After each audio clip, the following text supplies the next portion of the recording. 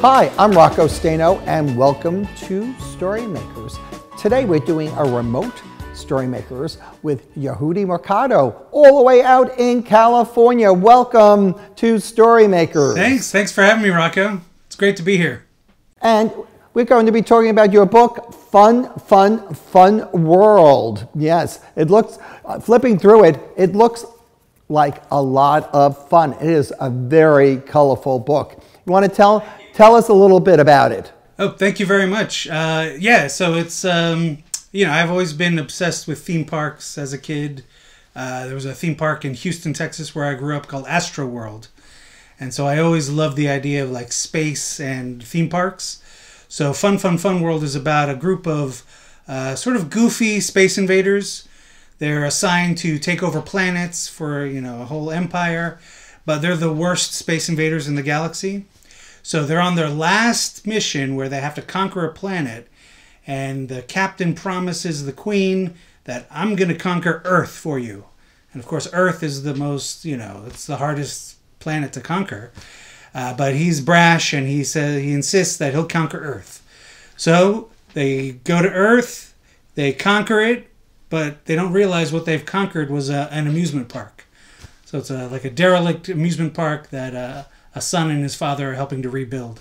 So when you say a derelict amusement park, meaning that it's not in operation? That's right. It's seen better days. Fun World has seen better days. Javi and his father, Gachi, are the only two workers trying to renovate this theme park. They're thinking they're invading Earth, but they're actually invading a theme park. So they think, oh, it's the castle, then that's the capital of Earth. So they take over the castle. So all the equivalents that they think they've conquered are in the theme park. They don't realize it's just rides or, just concession stands. Right. And your main character's name again is? His name is Captain Minky. So tell me a little bit about Captain Minky. Well, Captain Minky, he's a lovable goofball. He's not the brightest bulb in the galaxy. But he's brash and he's brave, and he gets extremely lucky all the time, which is very helpful for if you're a space invading captain. I like to think of him a little bit like Captain Kirk from Star Trek, but not as bright, but just as daring. That's a very good description. Captain Kirk from Star Trek, not as bright, but just as daring. I like that description. So Minky, his mother was a famous world conqueror. So he has a lot to live up to. So he's kind of living in the shadow of his mother, and she was a great space warrior. Aren't we all, right? I bet our viewers would love to learn to draw Captain Minky. Can you show us how? Yeah, I'd love to. So I work digitally, so I use an iPad and an Apple Pencil. And I like to start with a big, giant head, because Mickey's got a big head, and he thinks a lot of himself. And then he's got sort of like these dark circles under his eyes. He doesn't sleep much. Then he's got these 4 kind of hair spikes, kind of horns, hair spikes. Then he's got this thin little body. He wears a cool jacket, though. I do like his jacket. I wish I had a jacket like Minky. He's got 3 fingers on each hand. Then he's got these cool boots. I don't look good in boots. I wish I looked good in boots. And then he's got a sort of noodly, sort of kidney bean shaped mouth. And then his teeth are kind of like the shape of tombstones. And he's got little bitty beady eyes.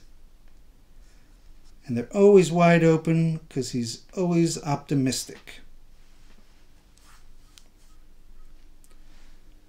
And there you go. That's Minky. Yeah, I got more muscles than that. Okay, Minky, I'll draw you with more muscles. How about big muscles like that? You're kind of bursting out of your jacket there. Yeah. How about that? That's better.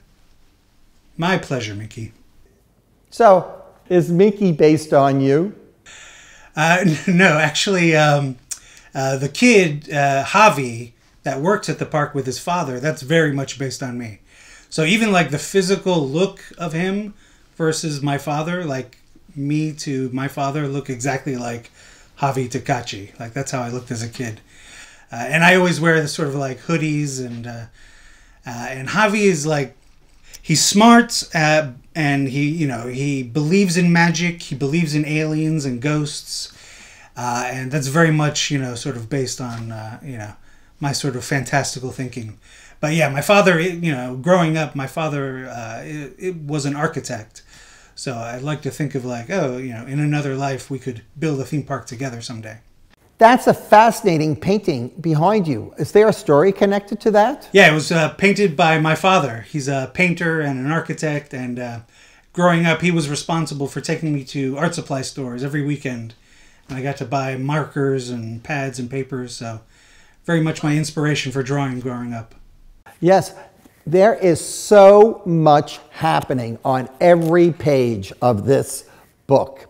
So what was the most challenging part of the book for you? Actually, the most challenging part were coming up with all the designs within the theme park.